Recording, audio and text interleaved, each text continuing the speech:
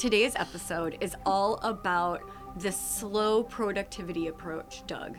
Man, I have worked with people who they'd come in and you could just tell their pressured speech and their way of being in the room was so anxious. And I'm like, do you realize how much anxiety you're experiencing? And they're like, I've never had somebody observe that. I was like, wait, I don't need to fold my laundry right after I do it. This is going to save me so much energy. I have this mantra that I've been trying so hard to change this addiction to I choose ease. I choose quality over quantity. How's that working?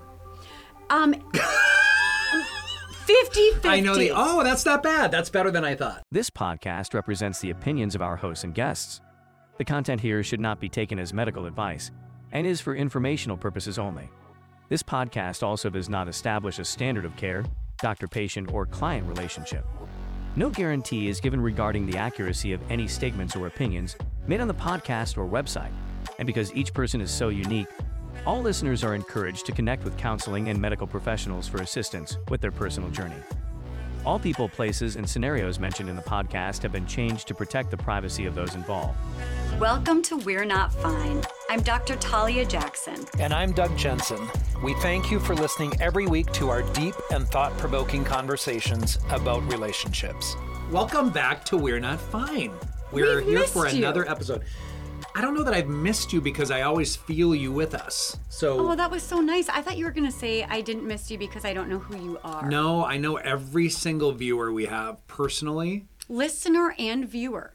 Because they're very different. We've got listeners and viewers. Just viewers.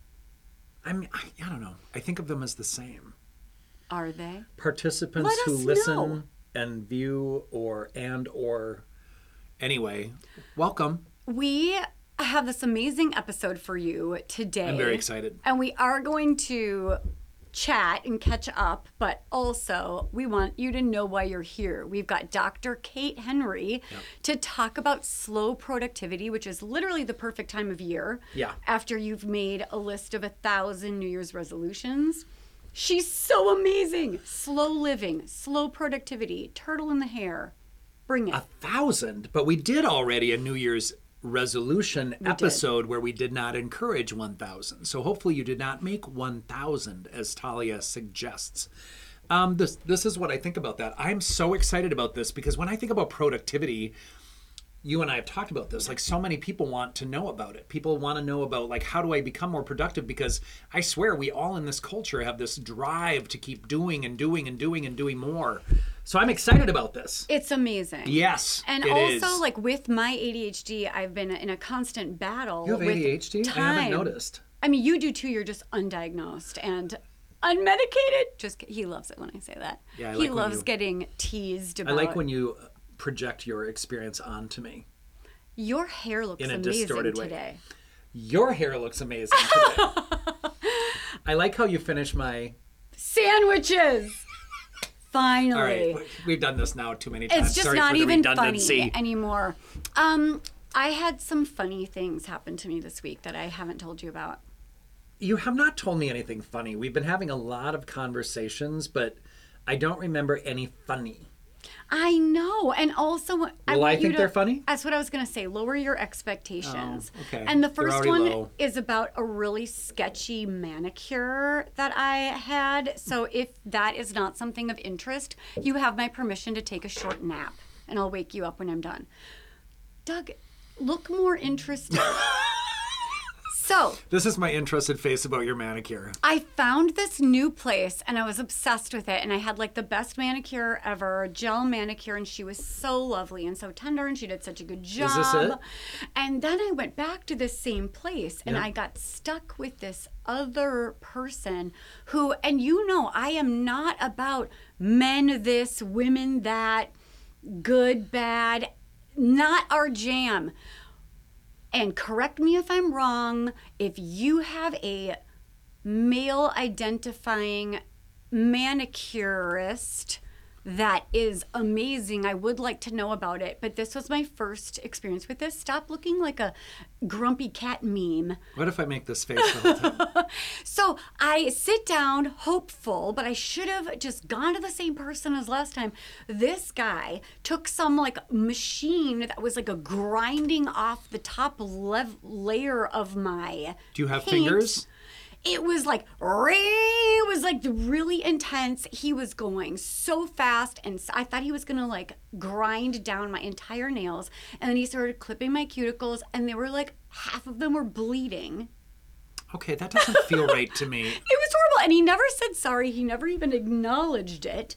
And of course, because I'm so weird, I spent most of the time trying to be like, well, what do I do? Do I still leave him a 20% tip? Do I leave him a 5% tip? Do I leave him no tip? What kind of a statement is that?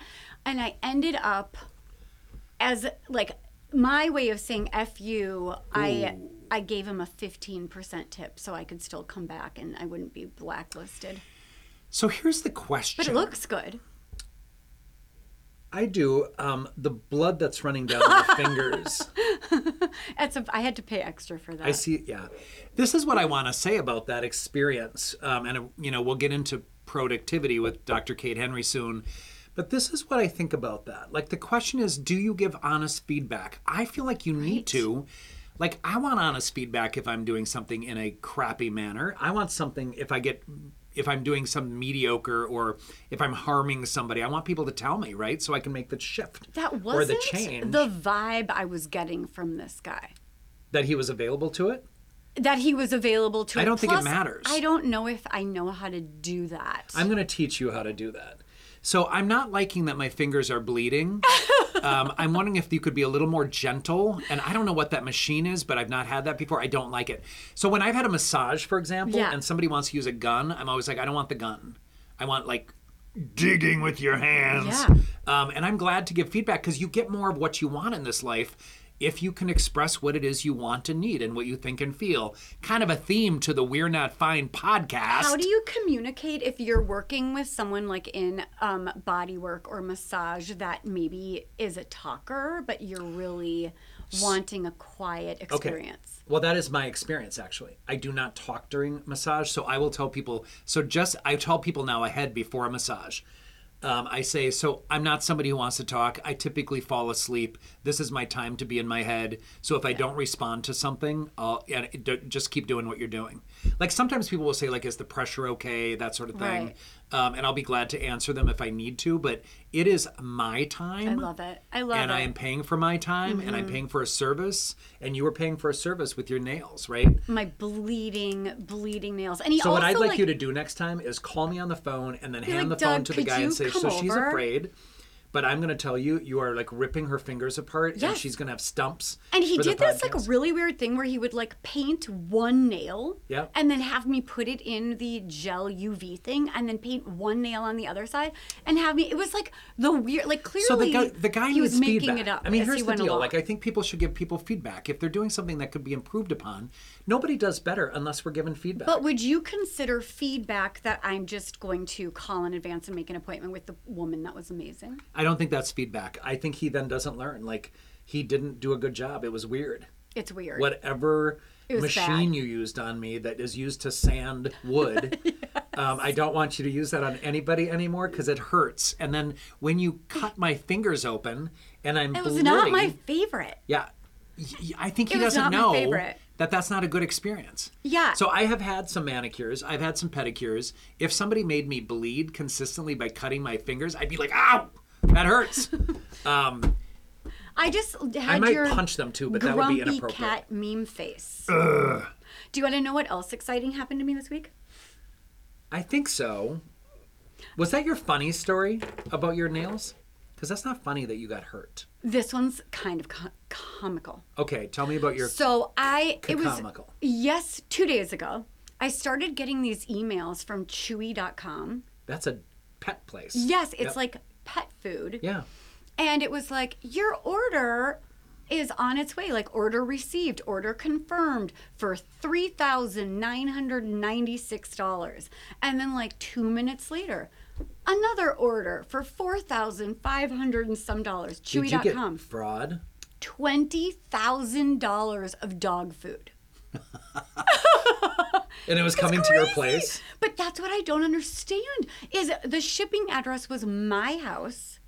And some of it was on my Amex and some of it was on a debit card, but it was through PayPal.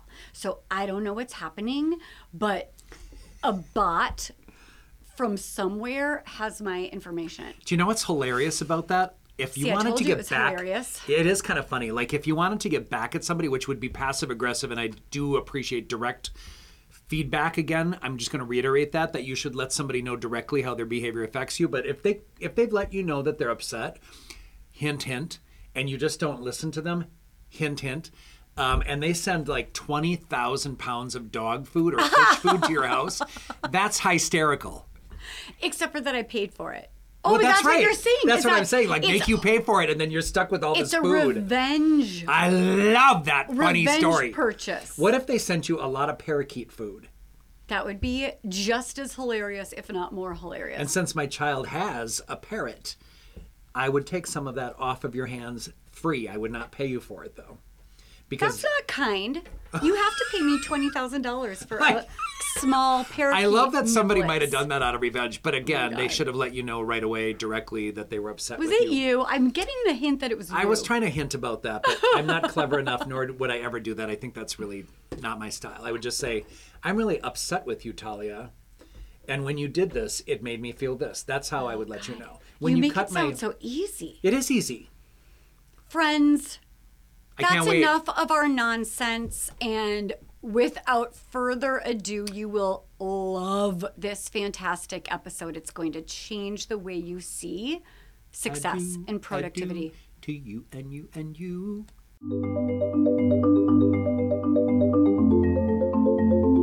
We're Not Fine family. We could not be more excited to introduce to you the one and only Dr. Kate Henry.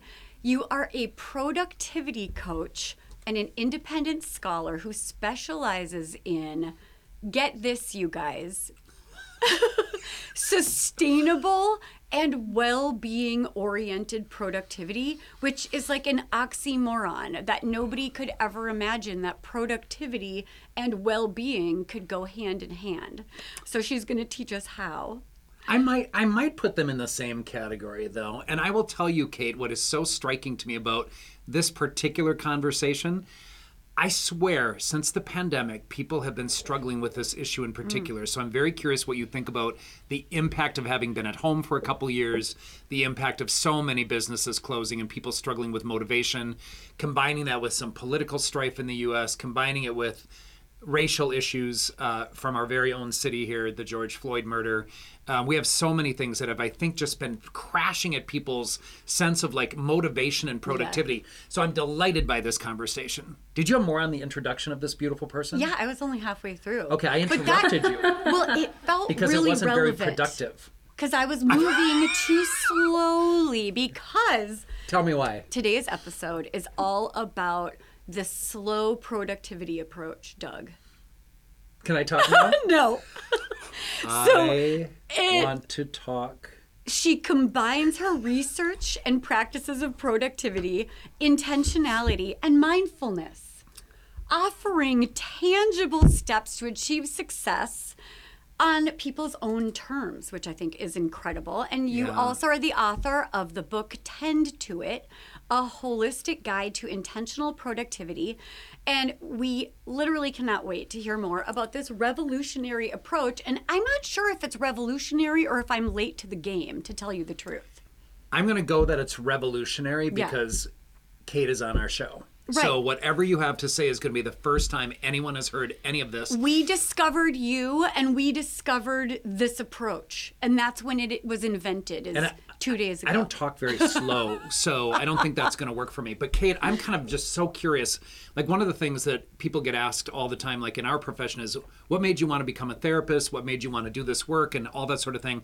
I kind of want to know, we want to know everything about your journey in kind of focusing in on this, slow productivity, all the other concepts Talia said. Tell us about your journey. Yes, absolutely. Well, thanks so much for having me. I'm thrilled to chat with both of you today. And my journey to get to where I was a little rocky, which many of our journeys are. I was, and I guess still am, a lifelong academic. So I decided at a very young age that I was going to become a professor, become an English professor. And every single thing from the time when I was really a child was in service of reaching that goal. So poetry camps, publications, my undergrad major, an MFA in creative writing, a master's and a PhD in rhetoric and composition. Yes, I had 10 straight years of grad school. I kind of love that, though, Kate. It was great. It was fun. However, in 2017, I discovered that everything shifted. I developed chronic health conditions, very severe chronic back pain that made it such that it was very difficult for me to sustain the speed and the really workaholic approach I had towards my productivity. And at that point, my trajectory that I had been working towards for decades really shifted because I had to accept that pursuing a tenure track professorship really was not going to be accessible to me with the needs that I had for caring for my body, the limitations I had to put on my work and the way I was approaching it. So I acknowledged that I was a workaholic and I had to completely shift. So at that point, I discovered, okay, the way I've been doing productivity, it's not going to work for me anymore. I need to relearn how to be productive in a way that's accessible and that will work for me with my chronically ill body. And I endeavored to spend a year, which became 2 years, of researching and practicing and learning about productivity and slow living, personal development. And I blogged about it every single week for 2 years. So I was trying out all these tools, developing this very robust toolkit, which of course led me to the path of identifying, wow, my productivity is not accessible to me as a chronically ill person. And our conceptions of productivity as a culture are really not accessible for anyone, whether you're chronically ill or not. So it just was this big aha moment for me. And I was at that time like, I don't want to be a professor anymore. I want to research and publish about and support folks in finding more accessible ways to achieve their goals, but not burn out and not feel terrible about themselves if they can't. Wow, Kate, that's incredibly well put. Yes. Yeah, that's wild. And okay. I love that you did all of this sort of out loud before it was wrapped up in a bow, but sharing your process of, I'm assuming that it sounds so beautiful and, I'm going to figure out the best way. I'm going to do a quick pivot. I'm going to reassess and create a new way of being productive. But I'm assuming that there was some sort of a grieving process of letting go of this dream it sounds like you've had since you were a child. Yeah.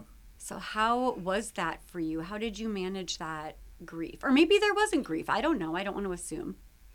Yeah, well, there absolutely was grief. And for me, that grief was multifold. One part was that I could no longer participate in academia in the way that I had been forever. And in academia, doing the bare minimum is not enough to get you a job. You have to do your coursework, do your publications, but you have to do things that will make you stand out in order to apply for and be successful at achieving a job that everyone else is applying for. So there was some real grief in the fact that I was not going to be as competitive as other folks.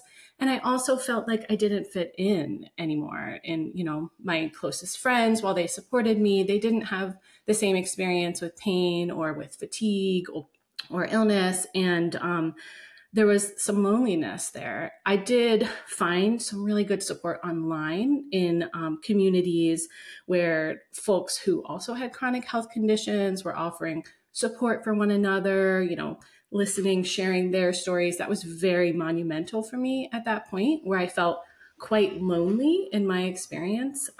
So that was very key to me. And I also, in moving through that grief of learning to live a new experience with my energy and the way my body felt, I was led towards the disability justice movement, which was really aligned with my politics and my interests in accessibility. And just for your listeners, for folks who are like, I've heard of disability justice, I'm not sure what that is. So disability justice is an intersectional approach to supporting folks who are disabled or sick or chronically ill. So we're thinking through this disability justice lens of the person as a holistic person, instead of saying, oh, you have a disadvantage or an impediment. We're saying, like, you as a person who may be chronically ill or disabled, et cetera, are, where you are starting from is this excellent place to be starting from. And the systems that we're functioning within are inaccessible. It is not an issue with you. So within the disability justice movement, there's a lot of mutual aid support. There are folks who are thinking about the ways that we can extend just beyond like litigation or like the rights we're fighting for to really support one another in that space, thinking intersectionally around people's whole experience. So my experience as a middle-class white chronically ill person is going to be very different than, for example, an unhoused person or someone who has a different class or a different race or a different gender experience than me. Kate, I will tell you, I'm getting totally lost in this part of the conversation, and I almost want to do an entirely huge episode on what you just said. It's incredible. I want to make 2 comments. Thank you for nodding and understanding my excitement. So part of my practice has been dedicated to working with people with long-term HIV illness. And so when I hear about how you're conceptualizing disability and how a person is a whole person, the mutual aid piece, et cetera, critically important. And I apologize for getting lost. I also want to back up a little bit and say, I'm so very impressed. And I hope our viewers really hear your story of like listening to your body and understanding I just cannot do it the way I can't keep plowing through the way I was going to do it before. I have to take a look at things realistically, and that you took that moment and you kind of evaluated like, what do I want to do differently in order to make that work is a really, really critical piece. And you mentioned the part about like maybe class and about socioeconomic status as a factor here. Obviously as a middle class white person, you have privilege to be able to do that. You're from a beautiful community near my friends in Massachusetts. And so I think the reality of the circumstance, like how can we make sure everybody has that same opportunity regardless of those factors? I know that's what you're talking about. So of course I want you on again to talk about that particular issue because you have probably some very compassionate and wise thoughts on that. So I didn't want to get too far off, but I needed to just congratulate you on kind of talking about that very personal process. It really feels significant to me, very touching, and very encouraging for people to be able to shift. You're welcome. Speaking of, and did you want to say anything more about the justice movement? No, because I could talk for hours about it. I was just going to say, maybe we need an episode. I really do want to talk to you about that. So maybe we'll have you on again, Kate. I love what you just said. I want to talk about, we're talking about physical disability when we're talking about some of the stuff that you experienced with your back, and I'm so sorry you had to go through that. And I so love that you talked about grief related to that because that it becomes insurmountable. There's so many layers of grief, I think, related to physical illness, disability, whether chronic or terminal. But let's go to mental health for a second. So I'm very curious in terms of like this productivity model and how you view all of that. Like when people struggle with ADHD or depression, which of course low motivation is one of the symptoms of a depressive disorder, can be for anxiety as well. But any of these OCD, OCPD, the personality disorder traits of OC, obsessive compulsiveness. So the issue here, I'm very curious how you understand how those mental health components, and of course we'll probably chime in on this, impact person's ability to be productive. Yes, I'm so glad you're asking this question. I think this is key. And I'll respond to this I'll put on my productivity scholar hat here. So as a productivity researcher, I'm, a lot of productivity how-to guides and suggestions are positioned for a one-size-fits-all audience, right? And productivity scholars often are focusing on 3 key things. They're focusing on time management, focus, and energy levels. And my interest, because I am passionate about supporting folks who live with chronic health conditions, I'm also thinking about how our mental health, how our physical comfort, our physical energy, the way our bodies feel, are also personal resources that affect our productivity. So I think thinking about neurodivergence and mental health and productivity, the first thing we need to do is acknowledge that this one size fits all approach to productivity is truly not one size fits all. I can't tell you how much I love the idea that they're personal resources, which takes away the shame of if you're struggling with motivation or focus or concentration, you're just lazy, you're not pushing yourself hard enough, you don't have discipline. It's just like try harder. Right. It's just like such a simple thing. I just really wanted to highlight that the personal resources, and not everybody has the same personal resources for whatever internal or external reasons. I love it. I do too. Absolutely. And this makes me think of something you mentioned earlier, Doug, thinking about throughout the pandemic, how we are approaching our productivity. This makes me think, I am not a parent. My spouse and I don't have kids, but people who are working parents, people who have, people who are in a caretaking role, people who have additional responsibilities where they may not be able to access certain, like those wonderful places of flow when we're being productive, or really doing deep work for hours at end, right? So, and certain things that might work for me aren't going to work for my spouse who has ADHD, right? So this idea that if we just pick up these, I'm going to just do what this person tells me to do. It's not, you may not be able to access that. Just like for me, I could not do one of the 5 things you need to do before 9 a.m. And I'm like, I don't even start my workday till 10 a.m., So that's what comes to my mind. But I'd love to hear your expertise on this as clinicians as well, when you think about, mental health and neurodivergence in terms of productivity and accessibility. Yes. I feel like that whole idea of inaccessibility is so powerful, because as someone who at the age of 45 I was diagnosed with ADHD, but of course I've had it forever. I just didn't know what it was called.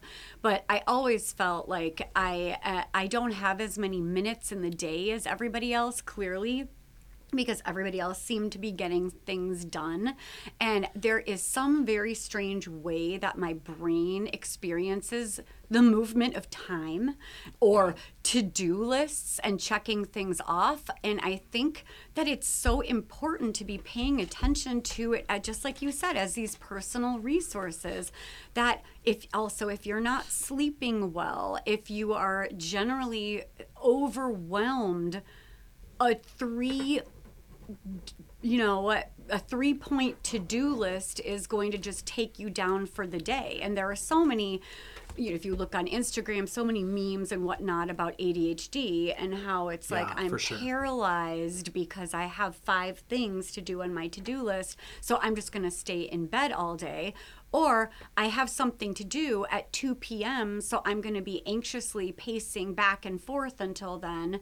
Or, with depression. Do you want to talk about the other? I personally have experience with ADHD, and clinically we have a tremendous amount of experience with all of the other mental health disorders. I agree with that. I want to say a couple things about that. As clinicians, what we do, Kate, is we assess, right? Like when someone comes into my office, if they're saying I'm procrastinating, I'm struggling to get my PhD done. I had 2 clients that were all but dissertation ABD. And so, there were people just really struggling to complete that process. And I know kind of behaviorally how to manage that and help people kind of break things down, prioritize, make sure things are reasonable. Like I would tell one client, do 1 page this week. And he'd be like, well, I can do more than that. And I'm like, but you're not. Right. So let's figure that out. But I will say, Kate, one of the things that I go to right away when it comes to any of these mental health diagnoses is that my job is to make sure I understand what's going on. So I end up really understanding, even if somebody says that productivity is their issue, or they can't clean their house, or they can't, complete job responsibilities, et cetera, or they're struggling to manage their household. That's right. You mentioned something so beautiful about what it means to be a caregiver or a caretaker or a parent or whatnot. And I think everybody has their own story about that. But the truth is, you add pieces to that puzzle, and Talia and I often talk about this. I'm an empty nester. You're not yet an empty nester. but I still find myself busy as hell. Like I just cannot find any time to do anything in my house. So I kind of laugh at myself. I'm like, when did I fill this puzzle piece? And I'm like, oh, you started a podcast, Doug. That's what you did. So, I mean, I think there's a part of this, Kate, that I really want to, just from the mental health point of view, like our role is to really understand, and it really would just be so amazing to work with someone like yourself to say, like, on my end, this is what is their diagnostic piece, this is where their symptomatology is, and this is what I'm dealing with in terms of managing those symptoms so that they can work with someone like you on understanding how productivity might work for them. Because I really do think, like, people need to get to a certain level of being able, it's kind of like antidepressants. I always tell people the goal of an antidepressant or the goal of an anti-anxiety or antipsychotic or whatever you're taking is to get you to a functional level where the stuff that we're working on can actually happen. So that's what I would say about mental health. Like regardless, like when you say 100%. I found out at 45. Right. Like you needed that information. How helpful is that? Oh my gosh, it was incredibly validating because all of a sudden at my fingertips were thousands of resources that other people have, you know, the suggestions and tips and tricks. And I mean, just incredibly validating to realize, oh my gosh, I've been doing the best that I could be doing with what I knew about what was going on for me internally. For sure. So that's been pretty powerful. And so going back to your question, like, you know, what do we think about that? It's really important to understand what the hell we're dealing with. I mean, I have worked with people who they'd come in and you could just tell their pressured speech and their way of being in the room was so anxious. And I'm like, do you realize how much anxiety you're experiencing? And they're like, I've never had somebody observe that. And I'm like, how horrible to be able to live with that, have to live with that and not know how it's impacting things. So again, assessment and understanding what's going on, making sure you understand so that someone can actually start looking at those puzzle pieces that you bring to the table. Do you know what's so interesting that what you just said is it's fascinating to see sometimes when people come in and they talk to you that they don't even realize what it is they're battling because it's just the way they've always felt That's internally exactly right. their entire lives. Yeah. So they didn't even realize maybe that they're crawling out of their skin with anxiety or that others don't. I mean, and so it's incredibly validating to just put that out there. And so, in order to do, I mean, that's why, you know, when you talk about time management and focus and energy levels, we all have to take a look at why those things are happening. And oftentimes, like energy level in particular, if somebody's dealing with chronic energy depletion, I would likely refer them to a physician, right? A medical provider of some kind. Like, is there something else going on that we need to know? Like all the rule outs, like in my training, you know, it's assess, rule out. Right. And so we got to make sure that everyone is maximizing kind of who they are. And that's why, Kate, when you talked about like recognizing your back pain and recognizing your own kind of physical experience, I'm like, great work. Yes. I don't think most people have the opportunity to take a moment and really think about that, but it was so touching to me when you talked about it because you took a moment to say, this is what's going on for me. I have to listen to it and I can't just go around it. I have to go right through it. So such an impressive process you've had. And it sounds like it was not a quick fix for you at all. No, it wasn't. It was, and this is, I think, incredibly common for folks who live with chronic health conditions, that my own journey to getting a diagnosis took 3 years. So I did not have a diagnosis and spent thousands and thousands and thousands of dollars seeing specialists, getting every test and trying all these things. And, eventually did get diagnosed with chronic Lyme disease and chronic Epstein-Barr virus, both of which really affect my energy levels. My gosh. And you have amazing medical providers in Boston. Well, I do. And I have my amazing doctor. She's in New Hampshire. Like there's wonderful support, but it was crazy making to have 3 years of like, I know I have this pain and my fatigue is just off the charts. And like, but it looks fine on all of the tests. And like Lyme disease tests are notoriously, give false negatives, so it was just a very, challenging time to get there. I was lucky to have like my wonderful spouse. My dissertation advisor was so supportive. So I did have support to move through that, but it was quite challenging to navigate. Well, and I want to say the message that I would love our viewers to hear from that is you got to keep going. Don't give up. Listen to yourself. Trust yourself. Do not let anybody tell you you're not experiencing those symptoms. I have so many people who have had sort of chronic symptoms and they just can't get an answer. You got to keep looking. Right. And it may not be the provider that you're working with, but you got to keep looking. So another great message from you, Kate, about stand up for yourself, be a self-advocate. That's right. I kind of wish we didn't have to do that sometimes. When you're not feeling good, the hardest thing to do sometimes is say, you are not listening to me. There is something going on here. So what an inspiration that is as well, to just kind of keep fighting and advocating for yourself. Nice work.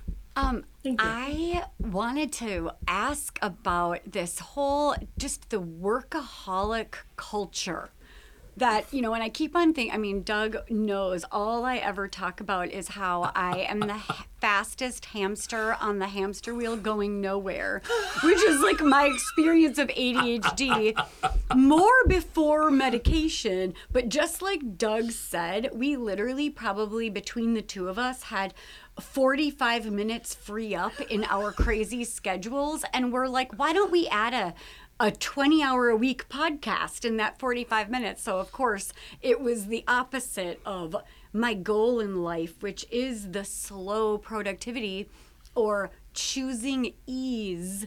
But this whole workaholic belief system, it's not just normalized, but it's celebrated. It's like what everybody thinks of when they think of, like you said, you can't do the bare minimum.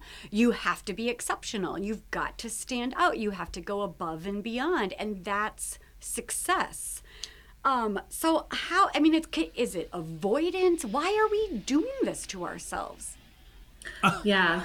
What's happening here? I hate it. As someone who's been in grad school for 10 years, let's please talk about Why? No, I mean, I hear you. Like, as I said earlier, like in grad school there was real normalization and praise in going above and beyond and being successful and competitive. And there was also, you know, like sometimes advisors or professors were like, yeah, it's what I had to do, so it's what you have to do. I also think, and I'll try not to create a whole new podcast topic for us here, but I think too late. Feel free. Okay, I'm going to go for it. So, I mean, I think that there is this, like at least my personal experience was like connecting my worth to my work. I really sought to, you know, find when I was successful at something for school, which I always was, I'm very smart, I'm good at school, I would feel great, and then that would dissipate. I would immediately have to reach for the next thing. So I think that that's a very common experience. We always need to be achieving. I also think, and this is a wonderful thing that over the last few years, more folks are having conversations about, but productivity culture, like many things in late stage capitalism, are really informed by white supremacist beliefs. So I think ideas of scarcity, ideas of competition, ideas that perfectionism, that I myself have to do it all by myself instead of working with a community. And a lot of my work with slow productivity has been acknowledging that in my own experience, you know, trying to push back against that. And I've learned from some really great scholars and writers. I'm not sure if you know Tricia Hersey's work. She wrote Rest is Resistance, a manifesto. She started the NAP ministry. And I follow her on Instagram. I didn't remember her name. I love what she has to say. I love what she's putting out there. She's phenomenal. And so she's thinking about reclaiming rest, both as like a reclamation, but also as like an act of reparations, particularly for Black and African-American folks, you know. So like she's thinking of really just like diving at, you know, the way that productivity is in bed with, you know, white supremacist or patriarchal, you know, beliefs around the way we approach our productivity and the way we feel about it. So I think over the last few years, folks who maybe in the past haven't thought about that framework, including myself, are beginning to untangle and be like, why do I feel scarcity or urgency right now? What would it look like to reject that and choose something different? And I think within the world of academia, within the world of entrepreneurship, that's a you know, complicated but powerful thing to interrogate. Yes, I would like another podcast on that. So now we're up to 3 We're with you, up to Kate. 3 more hours with you. So I literally just wanted to listen for an hour and have a seminar on what you just said. because it's really, What? really intense I know. and really critically important for us to think about these things. The way that you just said, it made you think about why are you so focused on scarcity, for example. I loved when you said that. You and I talk about this, Talia. Yes. Like we joke about our practice sometimes. Like if somebody cancels or if somebody stops therapy, we're like, We just oh don't- no, everything is like We're gonna fall going apart. under. We're going under because we're in private practice, right? And so we're reliant on it. It's never happened for either one of us. I've been in practice 28 years. Once my practice got full, like 25 years ago, I haven't suffered from referrals. I don't advertise. So I have to just remember Yes. we're good. We have to remind Yeah, we have to ourselves remind ourselves. and each other. So I'm just really struck by it, and it's really making me think. And honestly, since the Black Lives Matter movement and whatnot, I've been particularly interested in thinking about my own experience as a white person of my age, despite being gay and having my own kind of struggle with inclusivity, et cetera, and whatnot. And equality really should be a non-issue for all of us, by the way. But, at the end of the day, Kate, it's a really, really great contemplation. And Yes. how do we keep having episodes with you? I mean, it does seem easier to reject that productivity framework when you think about it like that. And It is, except Talia, right? Like even as you're talking about this, I'm just gonna own. I'm sitting here thinking, I don't know how to stop. well, Like, that was my next question is like, is this an addiction? Are we like addicted to that feeling? Like, what are we doing? Yeah, What are and we Kate, I'm doing? going to own something, and I don't know if you've seen previous podcasts of ours, but I grew up with poverty. My family did not have a lot. There was no education in my family outside of high school. So I found myself needing to get as far away from that as I could. So I overcompensated and sent my kid to NYU and USC for grad school and, my other to a fashion school in LA. But I worked hard in order to give them that opportunity so they didn't have to do what I did, even though I got as far away from some of that as well. And then I think what was so important about getting away from that? Right? Like that's really what you're saying. Like what are those values that I'm doing, and talk about patriarchy and talk about capitalism and talk about Right. all of our messages. Really big conversation. I see here. One of the things, Kate, that I'm loving about this interview, you have this excitement even in your eyes about these conversations. So yeah, we could go a long way with this. Yes. Yeah, we could. Also, USC is a great school. My best friend teaches at USC. She's a Sweet. professor. Yeah. So it's, but I hear you. And I'd like to think about what you just said, Talia, like around addiction or this like compulsion to work. Like I'm not sure if you know this, Doug, but I am in recovery. I've been sober for 10 years, and I've written before. Yeah, and I've written before about like I have a piece that I published about like my experience with workaholism and like addiction to alcohol and the ways that those were in line. And like with like my alcoholism, I was able to be like, oh, well, I'm just not going to drink. Like I have this, but there's this switch in my head that doesn't turn off when I'm supposed to stop drinking. So I just won't drink. But obviously with my work, I can't do that. It's not possible to just be like, well, I'll never work again.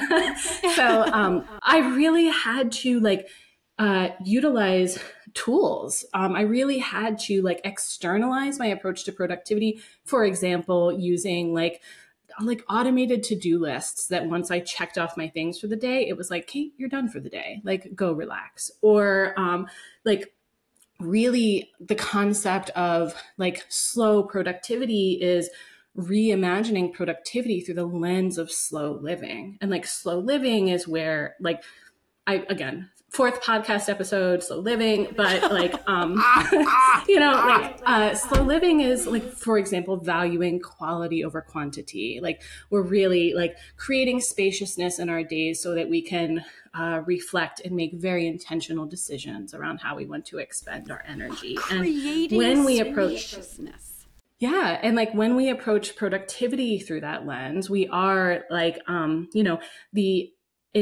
the approach becomes less like, how can I be as efficient and effective as purpose or on purpose and get as much done as I want? And rather, like, how can I be very mindful around the way that I'm approaching my productivity? I love that you're using the word mindful. Of course, that's like being in the moment, making sure you are paying attention to yourself, paying attention to what's going on. I am going to, and I've thought about this forever, but like I'm off this week. My kids are home for the holiday from LA and Chicago. And it's very hard for me to just sit. Like I find myself always thinking, what food do we need? What do we need to prepare? What decorations do I need? Do I have all the gifts wrapped? Do I have everything purchased? Right. I have like 3 more dining events with friends over the next 3 days. And it just gets overwhelming. The whole thought of like having a checklist, I need to think about that. And then you're then done resting for at the the end of the day. day. I don't know what that would be like. And then I start to think about siestas, and I think about other cultures that do things differently. And it makes me really Superior. think, I know. We just do this so shittily. Yes.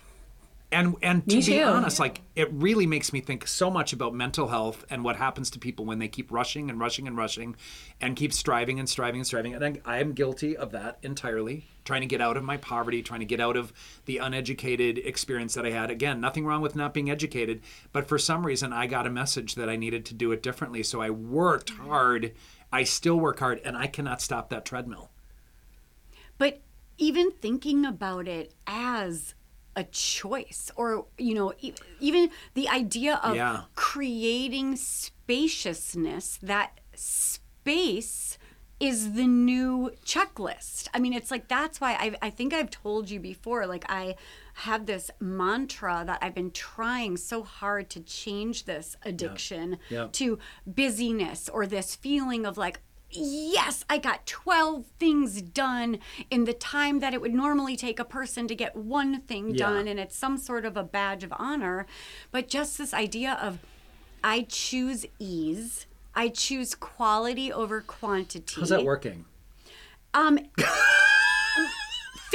I know that's not bad. That's better than I thought. 50-50. It depends on if I'm getting enough sleep, and it depends on how behind in life I feel. But what I notice is that if I'm not getting enough sleep, I'm so much more anxious about checking things off of my list than when I am getting enough sleep. It almost seems like, or if I'm well, I should say. It's not Which just goes sleep. back to symptoms. Right. Like if we're sleeping well. Yes, if we're feeling well, I can absolutely see that it's a choice to create space and be where your feet are, and that you don't have to subscribe to, well, this is what is done and this is what is expected or celebrated. Well, and maybe we need to go to space in order to create Create space? spaciousness. Can we, Kate, do we need to do that, or can we buy some here and sprinkle it in our I think we could days? create a space room. Yes, create no no cell phones gravity. allowed in your space room. No. Isn't that a great idea, though? No I hear computers, you. no technology, like cushy little bottoms that you can float around on. Oh, Anti-gravity. Anti-gravity, sensory deprivation tank. Okay. Do you know what I keep thinking about? Is like, this story today is one of the turtle in the hair. Is that tortoise in the hair? You can say turtle. A tortoise is kind of a turtle. Yes. But you know what I mean? It's just No. fastest hamster on the hamster wheel.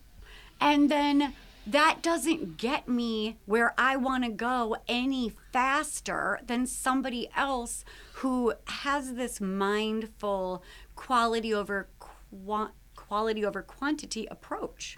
I want to be something in between the rabbit and the turtle. A mole rat? No? Maybe like That's a not what deer. came to mind. A I'm kinda deer curious sounds what- elegant. A deer! Oh! An elegant deer. Kind of a gazelle or a deer that's kind of pacing and running through. I like love that it. idea. I'm going with that. So we should focus on gazelle. Boy, Kate, I could talk to you for a really long time. And of course, we're going a little off. So, we were going to talk a little bit about like how well-being, which is what we're talking about, like this well-being model of quality over quantity, taking care of yourself, getting done at the end of the day, and success. I mean, that's the tricky thing, right? Like matching those two words. And just making sure that our evaluation or identification or definition of success, maybe that's what we really are talking about in terms of like what we need to shift or give some thought to. And that's where everyone has their own individual experience with that. But boy, to consider how privilege or to consider how class or socioeconomic status or where you live or whatnot, how all of those things might impact that is really important. I don't know if you want to talk about that a little bit more. Yeah, I'm very interested in the idea of success. Like often when I run workshops, I'll have a prompt where I ask folks like, what does success look like to you? And where did you learn that? Like, where did you, like, I learned what success looked like from like watching Indiana Jones and seeing him being this professor, or like watching the Dead Poets Society, you know, like I learned, right?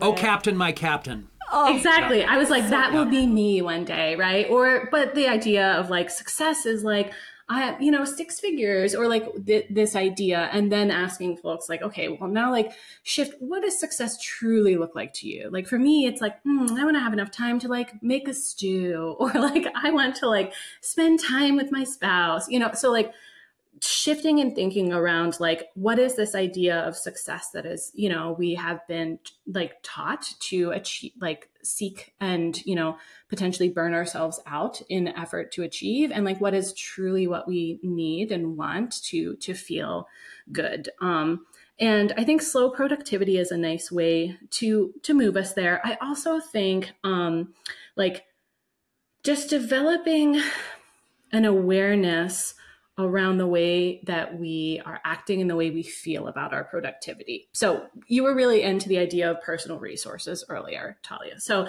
thinking about like, okay, I want to be successful today. Where are my personal resources at? Like realistically, how much time, energy, and focus do I have?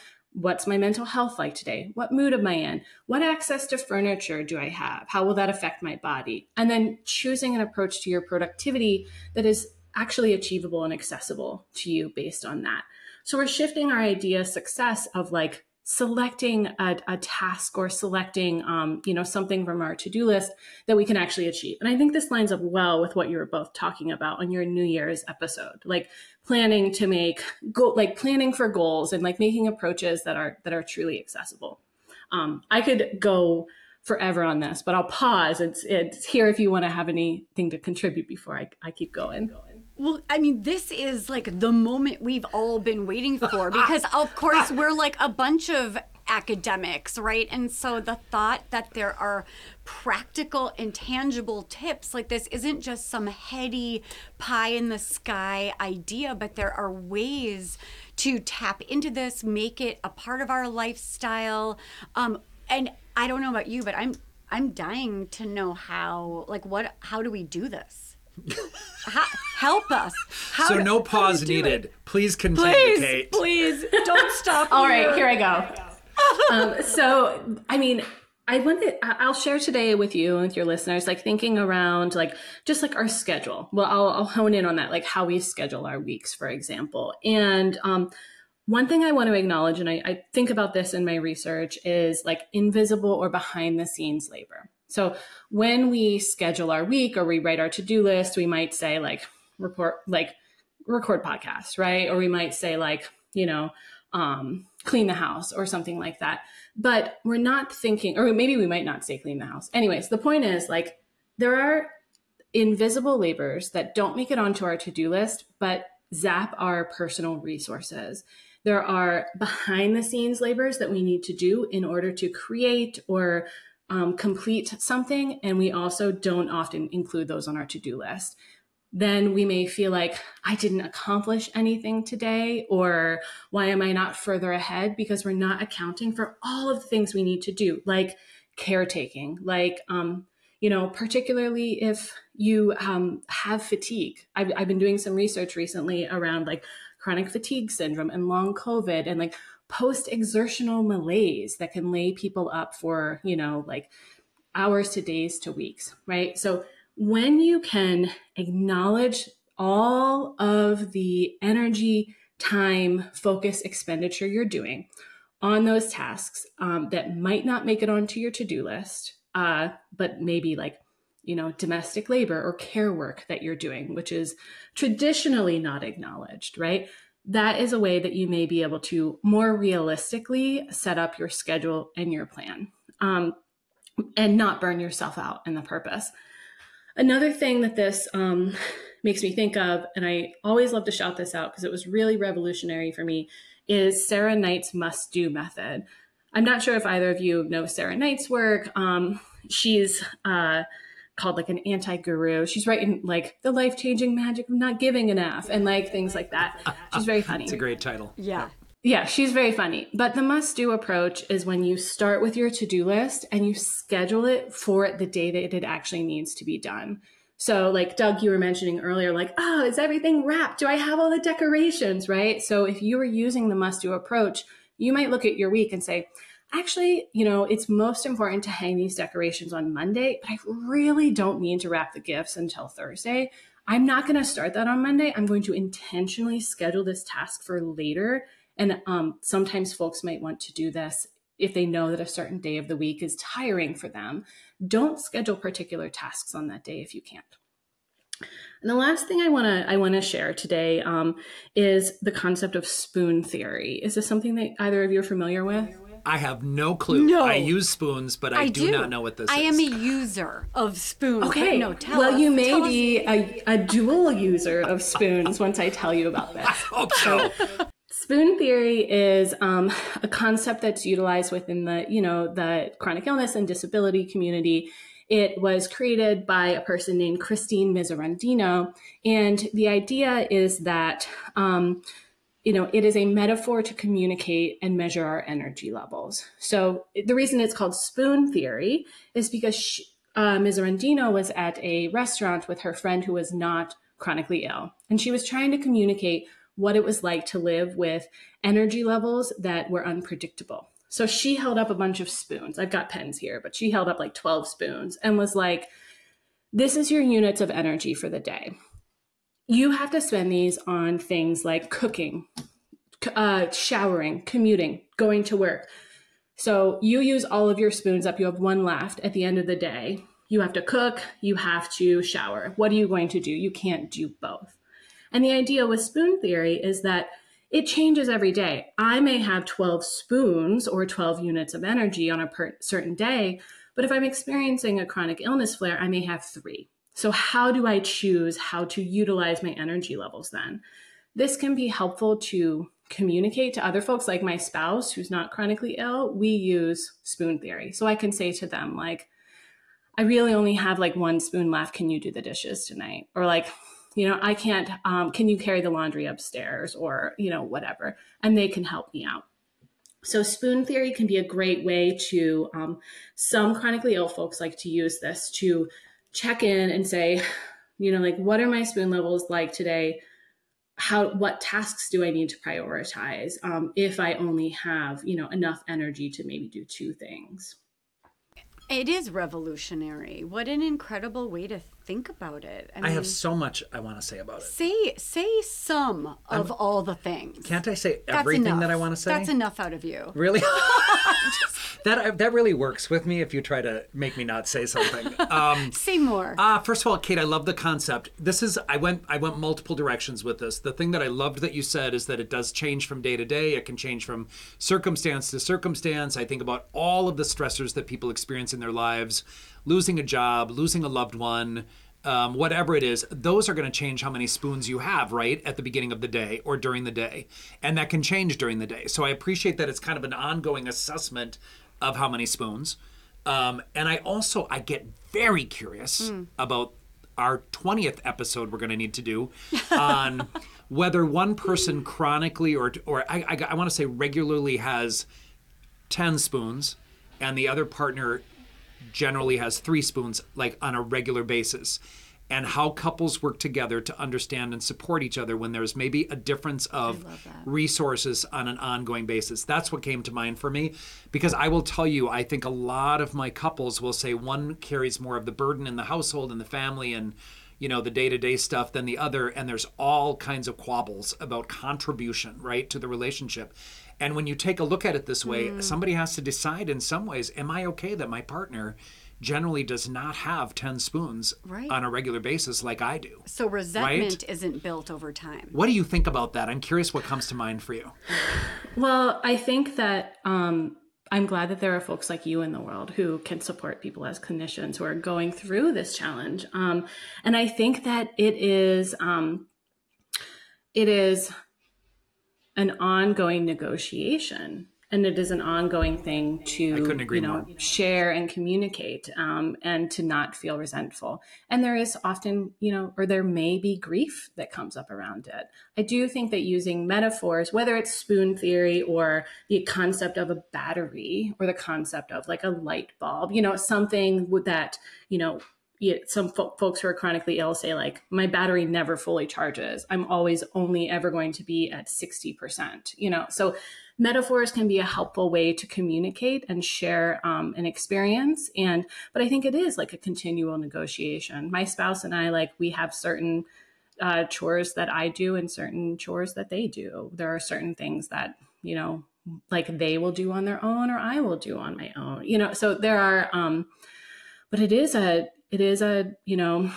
ongoing negotiation. And I think also there are some wonderful resources out there. I think that like the chronic illness, the disability justice community, there are going to be conversation spaces where folks who are a chronically ill partner will communicate about this, and folks, who maybe are, in a relationship with someone, and how to, make sure that everyone feels like they have agency and support in that situation.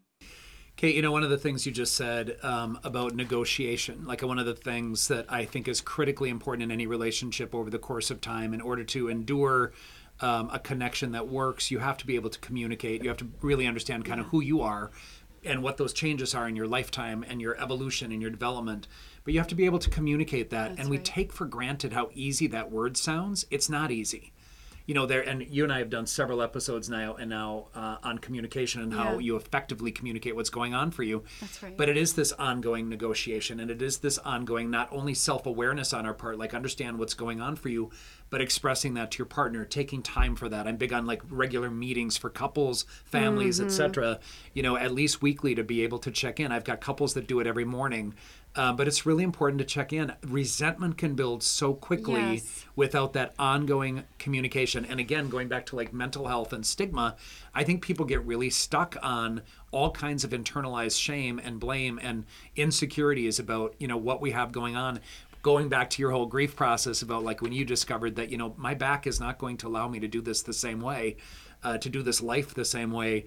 The reality is there's grief to do, but it took you courageousness to kind of just say, this is what's going on for me. That's right. And be honest about it. So again, critically important part moving forward.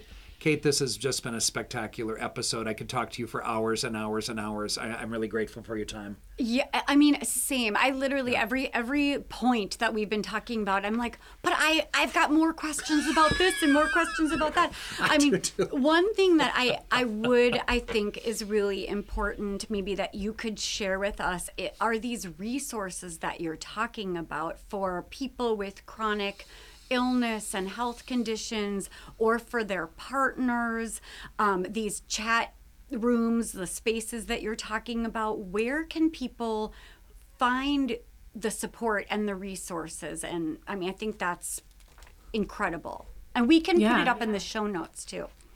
Yeah, absolutely. I mean, there are some folks who are doing some phenomenal research and writing on this. Dr. Devin Price, the author of Laziness Does Not Exist, he also has a recent book out called Unmasking Autism. Just like he's a phenomenal researcher.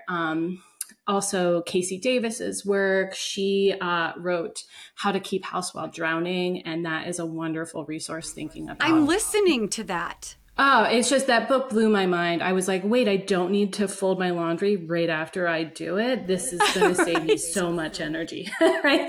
That book is a wonderful resource. Another thing that I really like is there is a magazine called Sick Magazine that is edited by Olivia Spring. And I actually have a copy right here. I'll hold it up.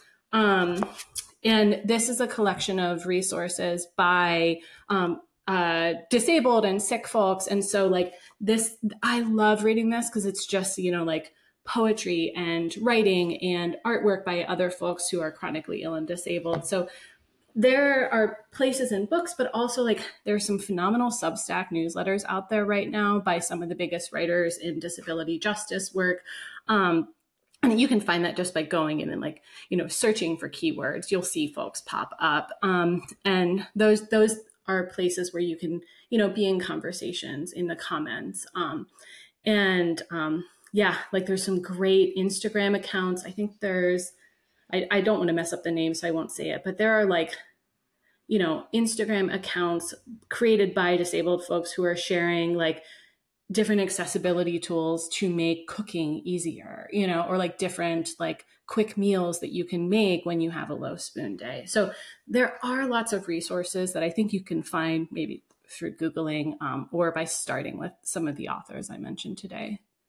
I'll tell you, I argue with my clients when they come in, they say, I'm being really lazy. I'm like, that's not what's going on. So this laziness doesn't exist. I do not know this book. I am going to get it. That speaks my language. I just don't think, there's always something going on that's deeper, that's related to what that experience is. So and what I really think you've made so clear today also is that a lot of these are invisible obstacles to others and invisible disability that you have to communicate how many spoons you have because hey, you look bright-eyed, bushy-tailed, fabulous. Look at those gorgeous glasses. No one would ever know how many spoons a person has. Plus, I think we do a lot of masking. Mm-hmm. And so we're presenting our best selves interpersonally, and we might be spending 5 of our 6 spoons just to present well. And so, I mean, yes, I reiterate, we can't thank you enough. This is like the perfect New Year's episode for everybody who just has that 20 New Year's resolutions and is already feeling overwhelmed and lazy and unsuccessful. This is what they need to listen to. Agreed. Kate, I can't thank you enough. Very timely to have this conversation. I anticipate we'll be seeing you again sometime. I wanted to go off on several tangents, as we both talked about. So we look forward to it. But please take care of yourself as you continue your journey. And thank you so much. And before you go, how can our people find you? Right. Plug anything that you're wanting to share with us.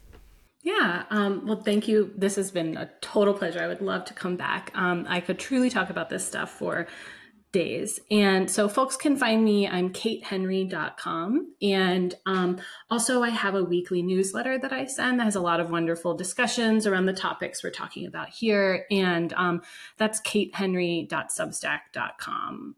That my Substack is called Tending. I really have a theme here with tending. And so it's Tending with Dr. Kate Henry. I also have a monthly Q&A there that folks can submit questions and I'll answer them.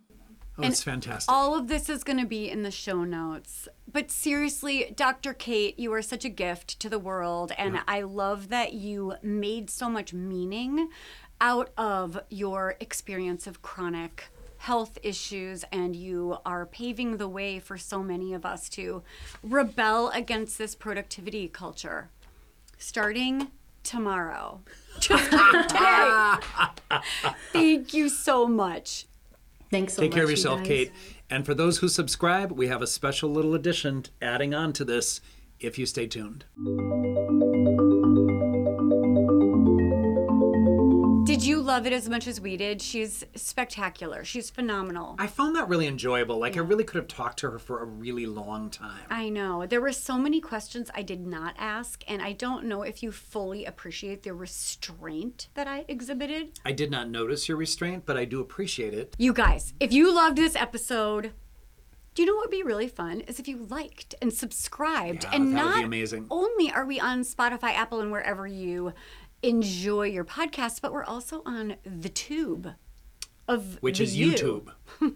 Not Pornhub, but YouTube. That's right. Same diff.